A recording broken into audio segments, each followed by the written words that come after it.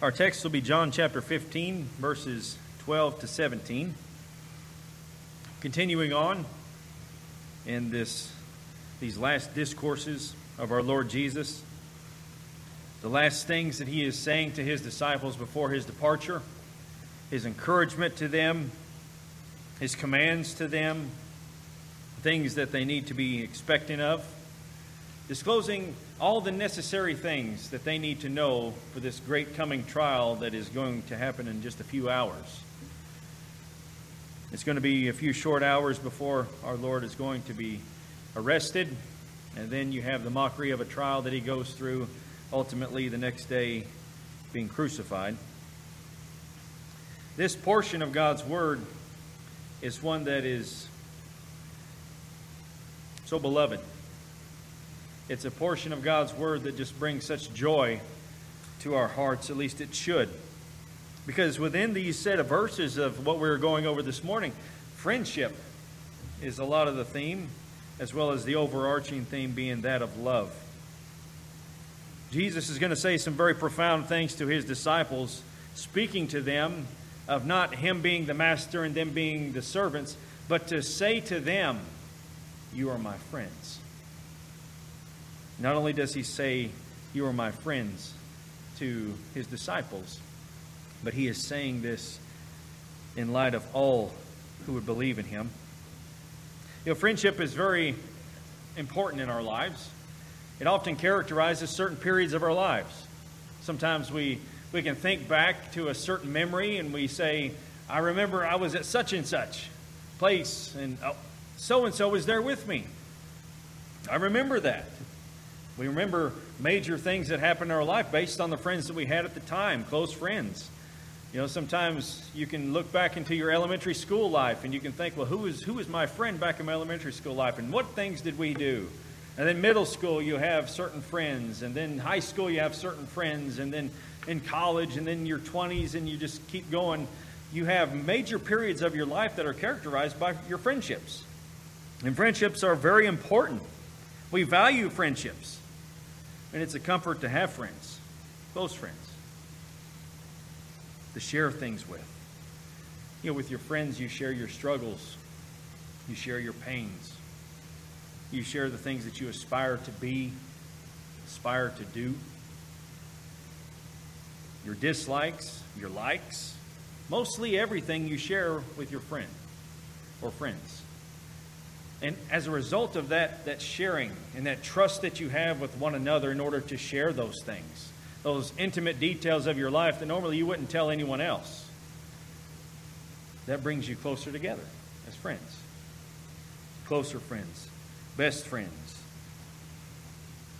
Some things we hold back on, some things we don't tell, even our closest friends, because those things that are in the deepest recesses of who we are, we're like, I'm not really going to share that.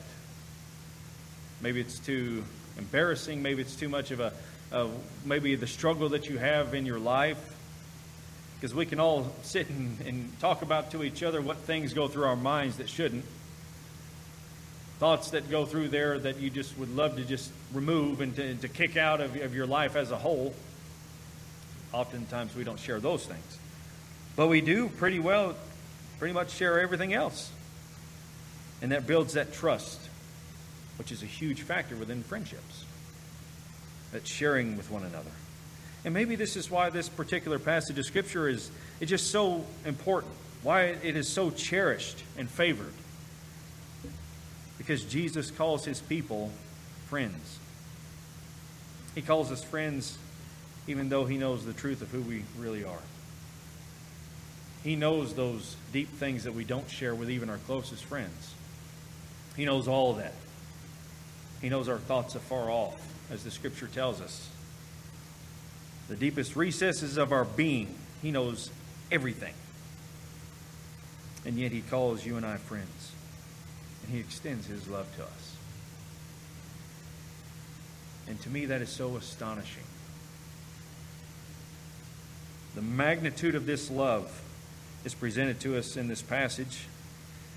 And he says of that love that he is going to be teaching us this Lord's Day, this love is seen, the greatest act that a man lay down his life for his friends. The Apostle Paul says in Romans chapter 5, "For one will hardly die for a righteous man, though perhaps for the good man someone would dare even to die. But God demonstrates his own love toward us, and that while we were yet sinners, Christ died for us." How great is this love of God? And we'll get more into that here in a little bit. But this is presented to us as the supreme example to follow in this particular passage. To love to the fullest measure is the idea here. Christians are to be characterized by our love for one another, the love of God, absolutely, but our love of each other. Even the Romans, as they're persecuting the Christians, one thing that the Romans had even remarked was, see how much they love each other. They were characterized by that love. And at times it's difficult. At times it can be exhausting. This is that selfless, sacrificial love. But it can be very, very rewarding as well. Not only for you, but for the other that is in your life. So as we approach this passage, let us approach this passage with deep gratitude and humility before our Lord as these truths are set before our very eyes to give us that example of the love that we are to follow and to seek to present to all of our brothers and sisters in Christ. If you would, please stand with me for the reading of God's Word. This is the inspired, inerrant, authoritative, infallible words of the living God. Let us give our attention to these words of the glorious Lord Jesus. John chapter 15, beginning of verse 12. "This is my commandment, that you love one another, just as I have loved you. Greater love has no one than this, that one lay down his life for his friends. You are my friends, if you do what I command you. No longer do I call you slaves, for the slave does not know what his master is doing. But I have called you friends. For all things that I have heard from my Father, I have made known to you. You did not choose me, but I chose you, and appointed you, that you would go and bear fruit, and that your fruit would remain, so that whatever you ask of the Father in my name, he may give to you. This I command you, that you love one another." Let's pray together. Gracious God, we thank you for this portion of your word. We thank you that we have the greatest example of love presented to us in the work of the Lord Jesus. Father, we are very selfish people. We often focus on ourselves. But help us, Father. Help us by the Spirit of God that you have granted to your people to change us, to shape us to be what is good and pleasing in your sight, and to love others selflessly and sacrificially, even when it's difficult to do so. Help us, Lord, to keep in mind that our greatest privilege is to know you, to serve you, to glorify your name while we have opportunity on earth. Work within our hearts this day and bring about the necessary changes to our lives. Let us not leave here the same way in which we came. Bless the preaching of your word, Father. Speak to your people this day. In Jesus' name we pray, and all of God's children said, amen. Please be seated.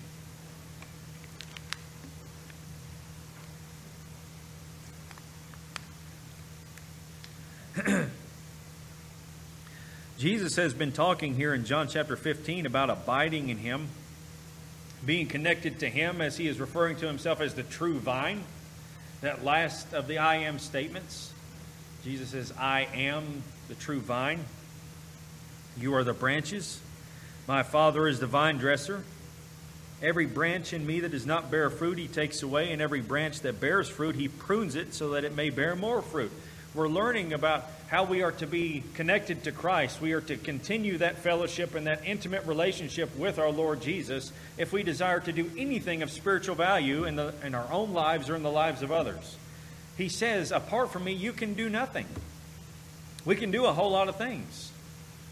We can do a whole lot of things that people would consider to be good works, or we're trying to invest in others in our own way. People look at that and say, wow, what a wonderful job that they're doing.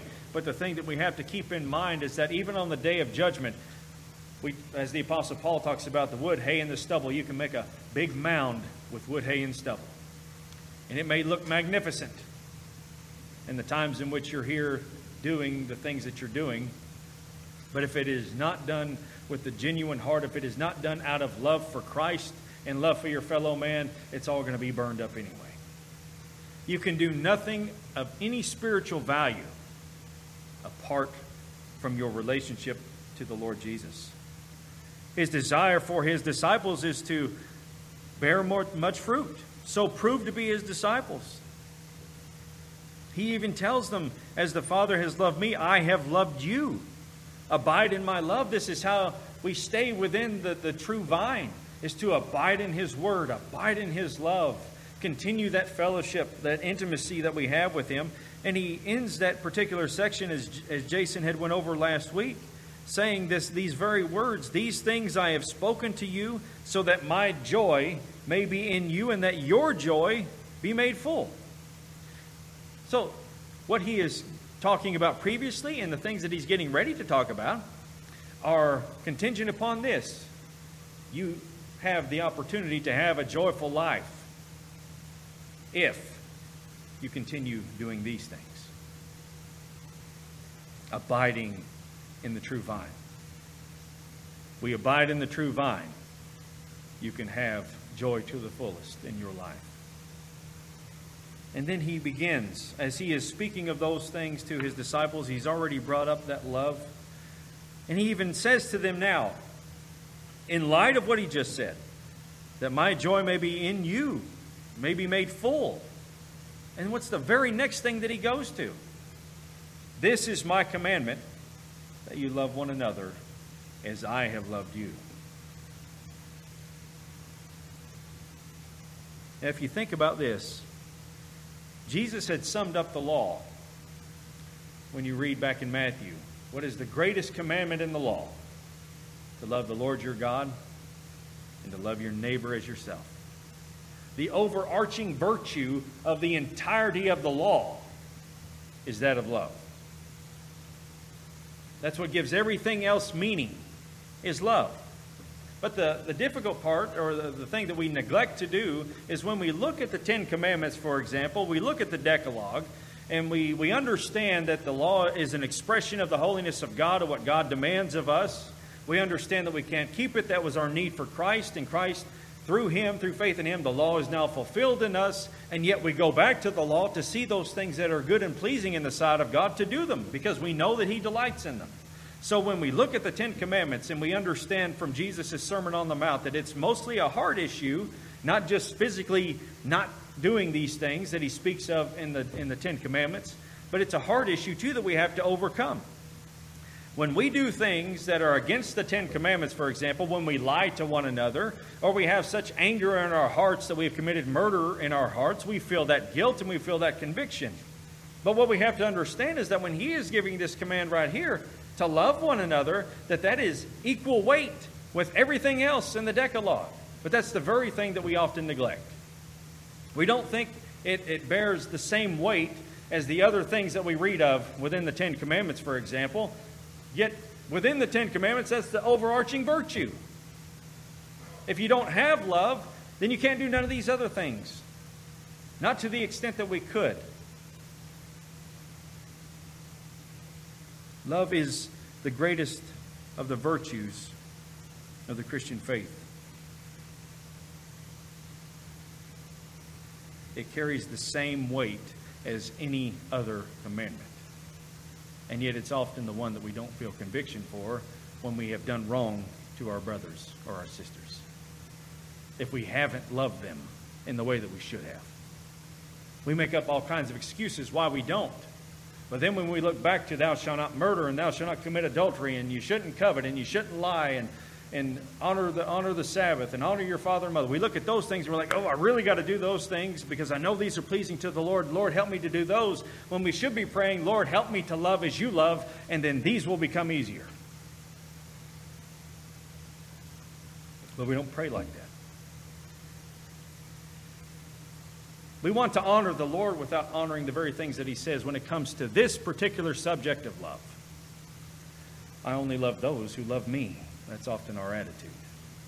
I don't love those that don't love me. That's not within the Christian faith. And Jesus even says that. What good is it if you only love those who love you?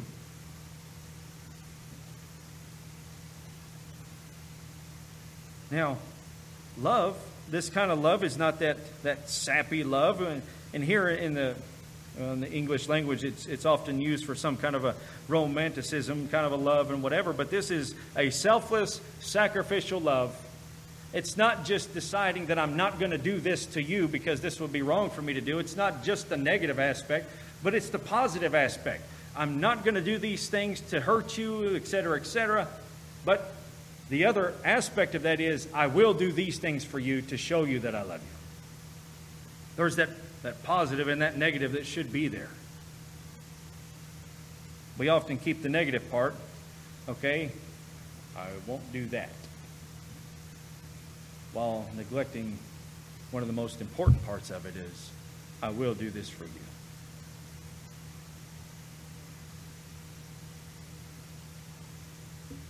That positive aspect is the very thing that only enhances the love of God towards us. Because Jesus would say here, greater love has no one than this, that one lay down his life for his friends. It's a doing. It's an active love. It's not just a passive love that I won't do things to hurt you or say things to hurt you. This is a love that is actively showing itself and demonstrating itself in the lives of others. This is the kind of love that they're going to need, the disciples. In the great trial that's getting ready to come, they're going to need each other. They're going to need that kind of a love being given to one another. After our Lord is even raised from the dead and he commissions them to go out into the world, they're going to need that kind of a love because they're only going to have each other. Because they're going to be persecuted by both the Jews and the Romans as they're sharing the gospel. Who else do they have? They only have each other. And so that love that Christ is introducing us to, that Christ is demonstrating to us, is the kind of love that needs to be within the church setting itself, among the people of God. We should be characterized by our love for one another. Not by our dislike of one another, not by our conflicting personalities, but by our love to love each other regardless of the differences of personalities. To love each other even when it's hard, even when it's difficult. That's the kind of love that Christ loved us with. And the ultimate example of that is the laying down of one's life for his friends. This is exactly what Christ himself is going to do. He's going to give his life for his friends.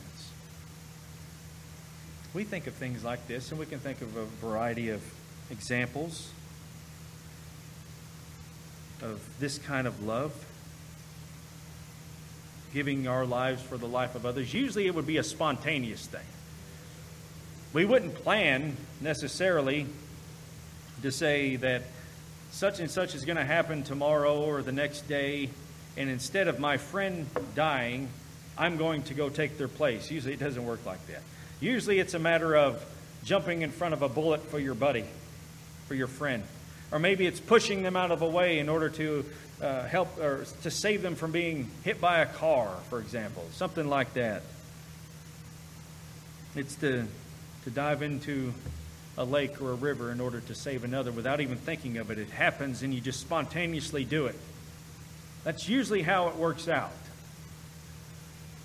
One theologian was talking about a grandfather and his grandson in West Virginia that went fishing. They were out on their boat. Neither one of them could swim.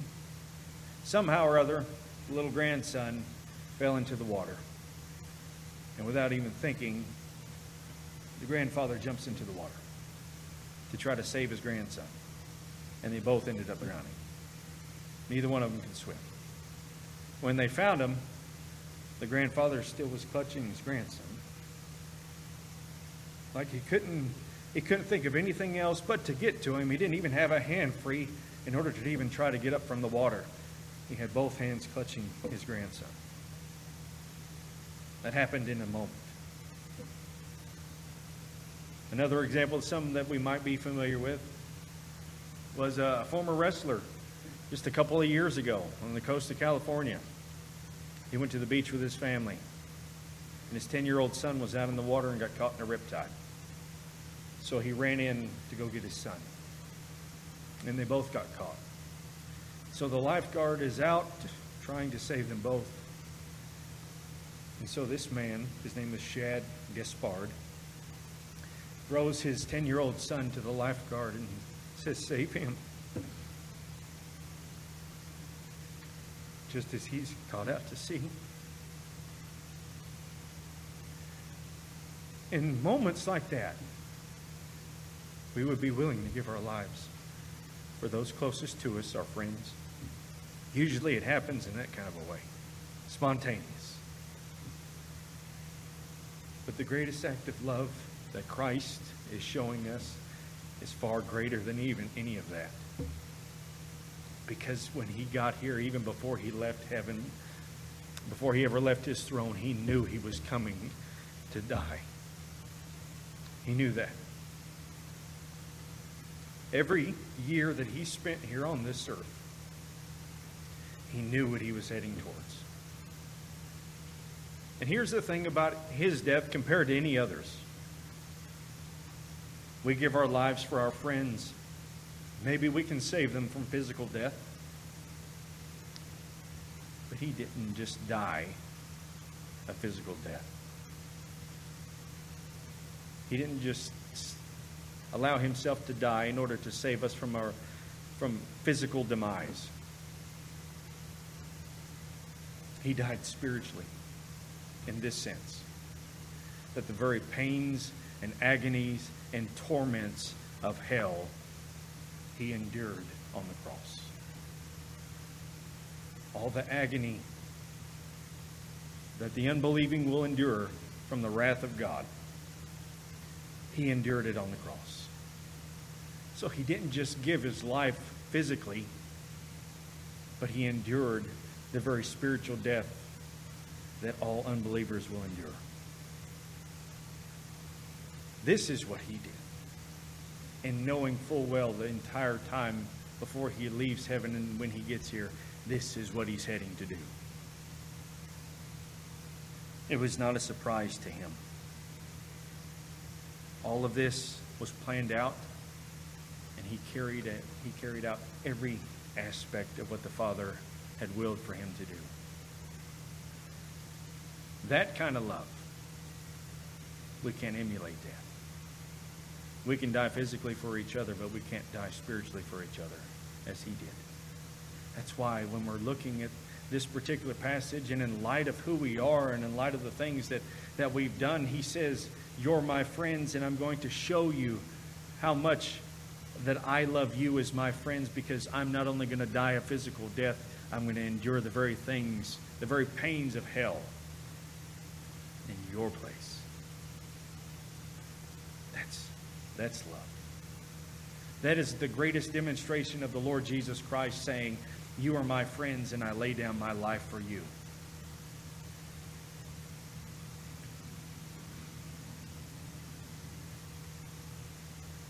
And he says this is the great example to follow. Now, we can't follow it in the same way that he did it. It would be an insult to try. But this does give us an understanding of how we ought to love one another.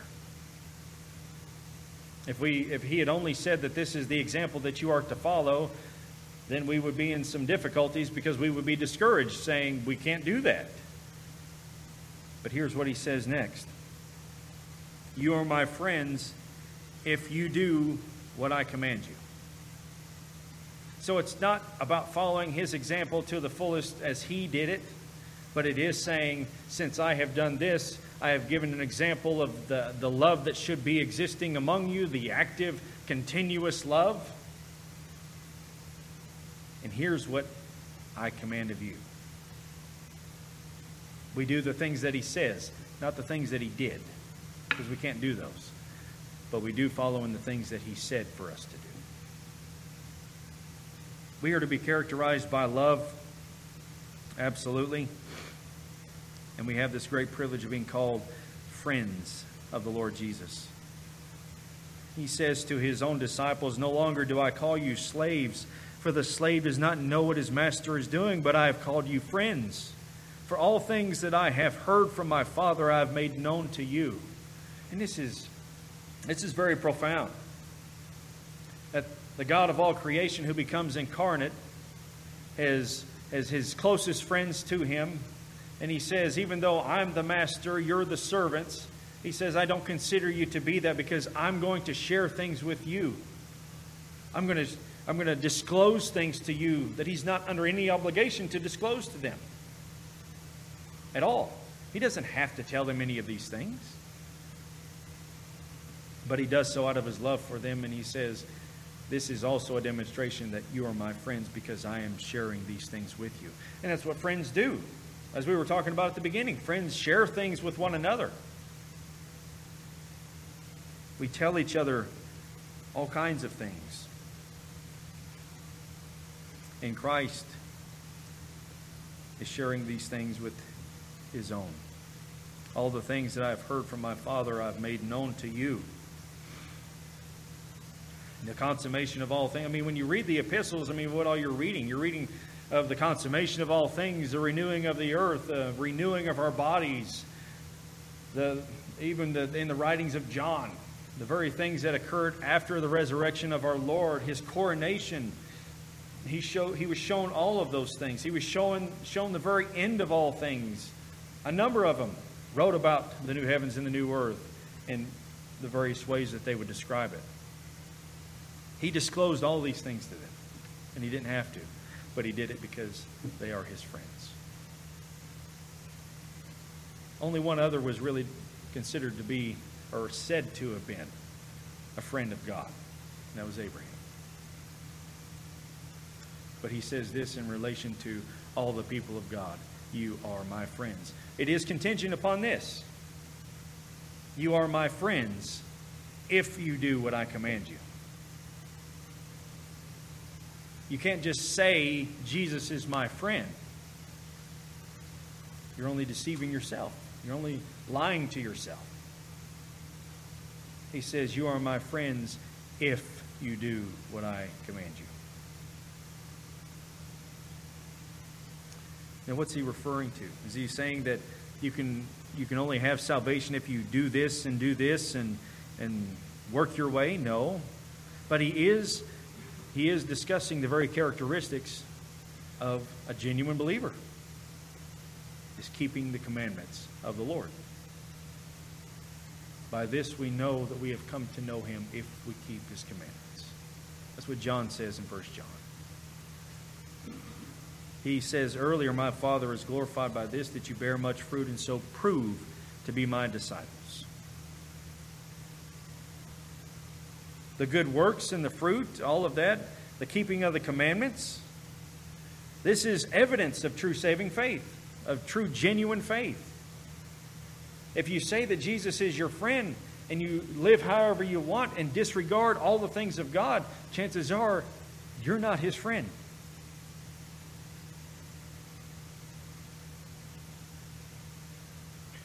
Because a true friend is going to delight in these things.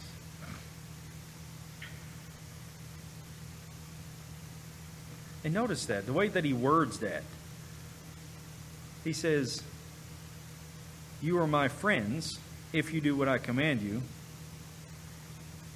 And then he speaks about this love that should be there. So he's really distinguishing, and just the things that he's saying, the implication of some of the things that he is saying is it's not good enough just to render service.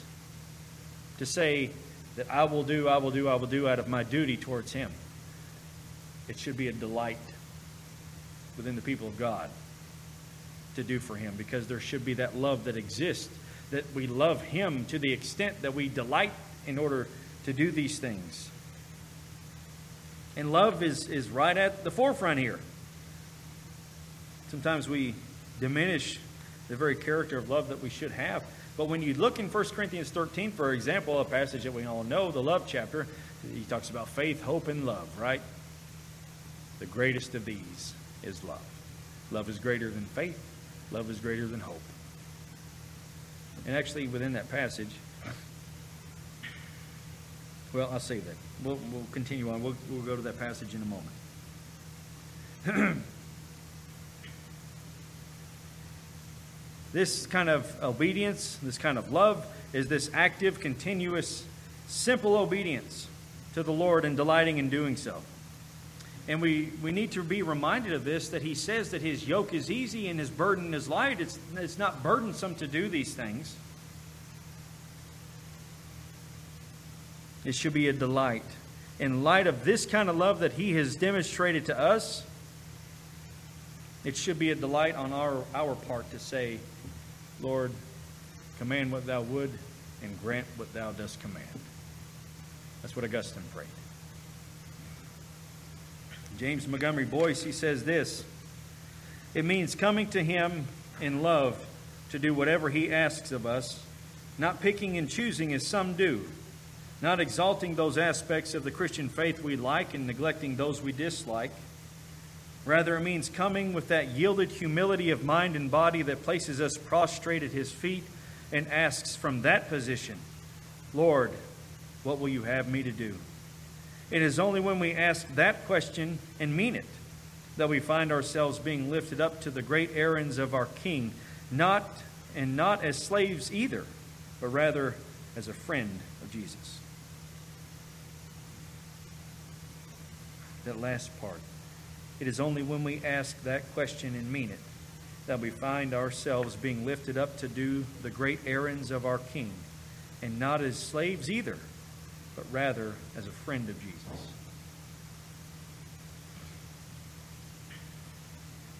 And that's the question, isn't it? Are you a friend of Jesus?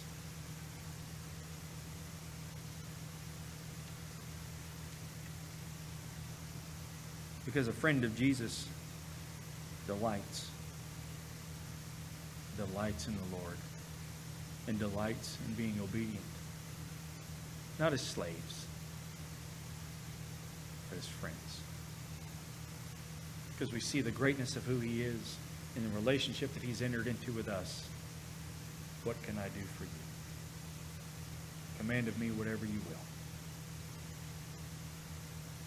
That's that delighting and that love, working within our own hearts to manifest it back to Him. And what that produces is fruit-bearing disciples, right? Now this is interesting here. You did not choose me, but I chose you and appointed you that you would go and bear fruit. Now, in the day, it wasn't the rabbis that would choose their disciples. It's the disciples that are choosing the rabbis. I want to go learn from that one, from that man over there. I want to learn from him. But the opposite is true when it comes to Jesus.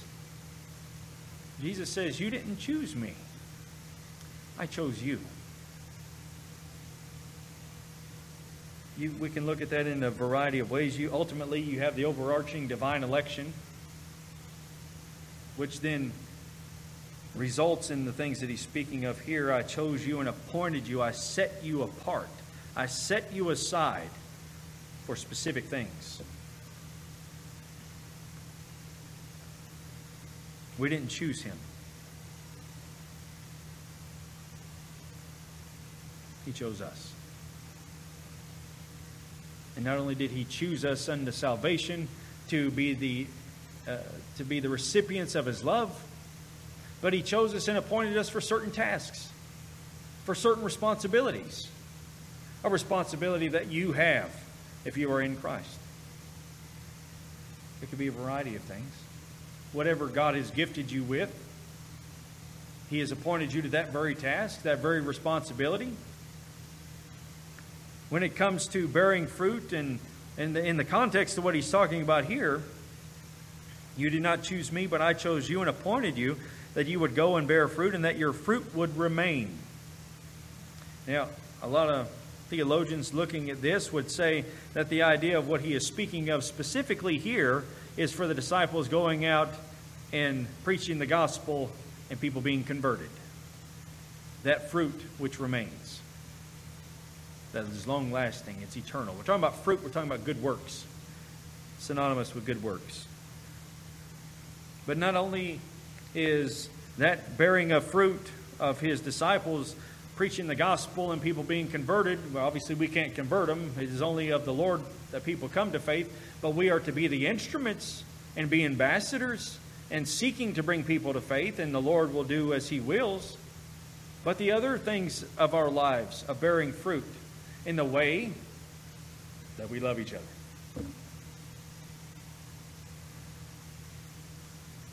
In the way that we love each other, we honor the Lord. In the way that we don't, we dishonor the Lord. We bear good works amongst each other. Good works among our other friends and family, our workplaces. Bearing the fruit of the Spirit. Love, joy, peace, patience, kindness, goodness, gentleness, faithfulness, self-control. Fruit of the Spirit. There's a number of ways in which the Lord has appointed us and set us apart to bear fruit. But that can only happen, if we go back to the early things that He said in this chapter, of abiding in Him. Again, nothing of spiritual value will be brought about unless we're abiding in Him.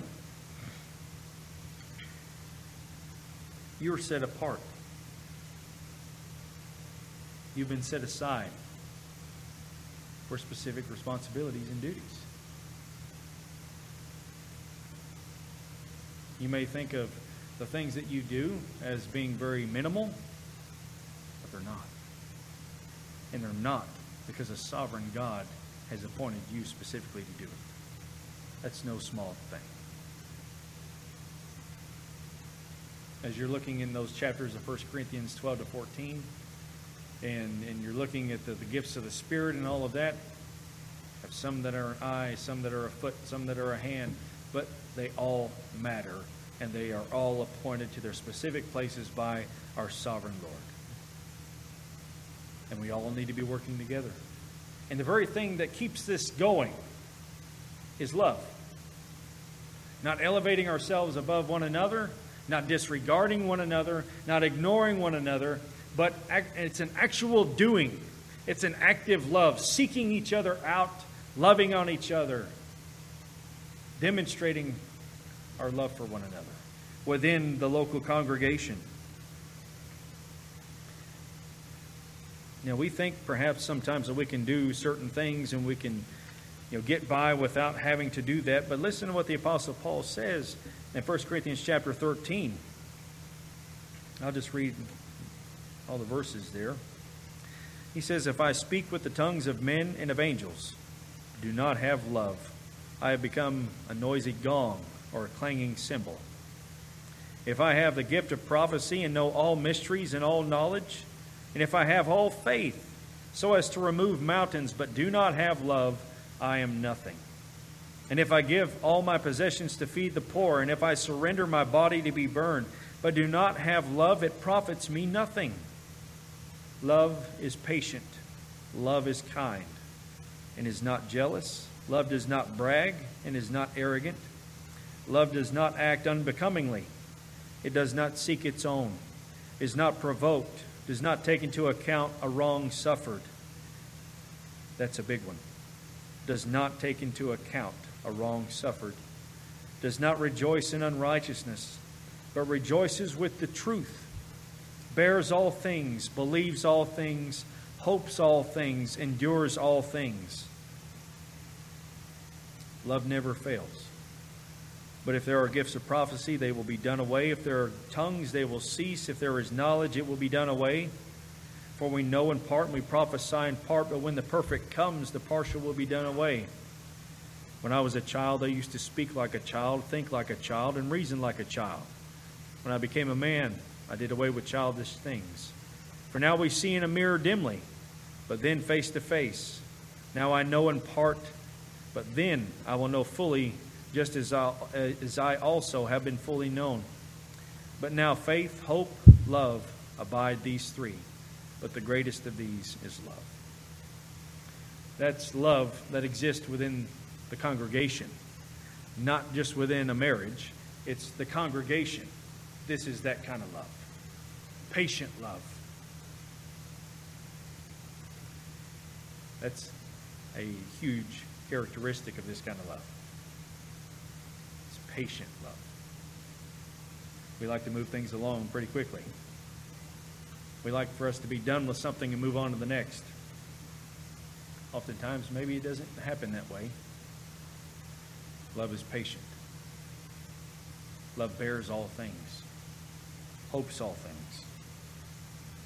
But did you see what he said, though? If I can do all these things, if I can speak with the tongues of men and of angels, and we're never told in Scripture that there's ever a tongue of angels. Anytime angels always spoke with man, it was always in their particular language. Whether they were speaking Hebrew or they're speaking Aramaic or they're speaking Greek, they always spoke in the tongues of the people that they were communicating with. So we don't even have any remote idea that there is such a thing as the tongues of angels. But what he's talking about here is he's giving those if statements. If there were, and if I could speak with the tongues of men and of angels, but I don't have love, I'm just a noisy gong. If I gave my body to be burned, he's not saying he's actually giving his body to be burned, but if I did, profits me nothing. If we don't have love. That's what needs to exist among the people of God, is love. Understand, dear friends, that in love, God has predestined you unto adoption. He chose you in love. And then the Son demonstrated that great love by carrying out, giving His life for His friends. And then the Holy Spirit demonstrates His love to us by the things that Christ has accomplished that He applies to our very hearts and lives. To be His presence, to be Christ's presence on earth. And all of this is grounded in the very things that we do for the Lord and trying to manifest that love and to work within the things that God has told us to do. Because it does take prayer. And that's what He grounds all of that in. The mission of everything that we do is grounded in prayer. So whatever you ask of the Father in my name, He may give to you. It's necessary for all of this to be grounded in prayer. Because I have to overcome myself in order to love you as I should. You have to overcome yourselves in order to love each other as you should. Just when it comes to those other laws that we read of in the Decalogue, we understand that it's a heart issue. We have to overcome our own hearts in order to make certain that we're not doing these things that are displeasing to the Lord. And it's the same thing when it comes to love. I must deal with myself and overcome my own heart and my own shortcomings in order to love and to fulfill our mission. And granted, we all have different things that we do, but one of the main things that each of us as the people of God have to do is that of sharing the gospel to the lost. That is all of our mission, everyone's mission. Having a heart for the lost. And understand, dear friends, that no one is so far gone that they are without hope.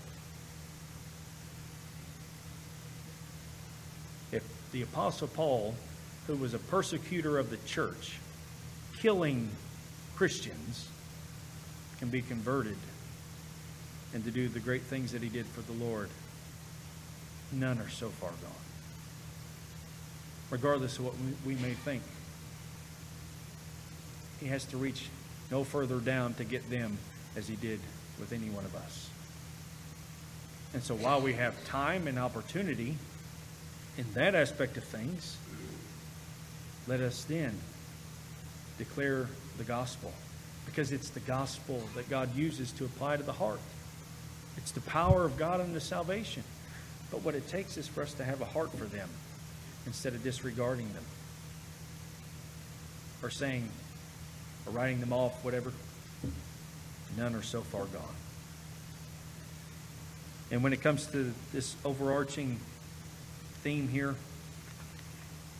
this great lesson of love, let us genuinely seek to manifest this within our church setting even more, among each other even more. But what it's going to take to do that is to abide in our Lord, and abiding in our Lord will result in that joy of our life.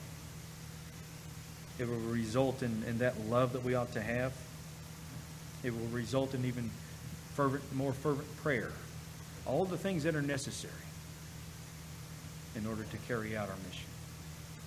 But let us be thinking on those things and seeking the Lord's help in order to produce those things in our lives. Let's pray together. Gracious God, thank you once again for this portion of your word. And Father, thank you for your great love. Where would we be without it? We would still be lost. We would still be drowning in our own trespasses and sins, indulging in the things that are wicked and evil in your sight. But thank you that in your great love, you extended it to us even while we were yet sinners. And no longer then are we your enemies, but you have called us your friends. You have set us in a new position. No longer are we rebels, but now we're sons and daughters. What can we render to you, Lord, for all the things that you've done? Help us then to do what is commanded of us, delighting to do so. It's a delight because we know that you're pleased with it. And it's a small thing to sacrifice on our part to show you that we love you in light of all the great things that you've done for us. Teach us to be people of God that is honoring to you. Teach us to be the church that is characterized by its love. Do a work within our hearts. Father, thank you again. For it's in Jesus' name we pray. Amen.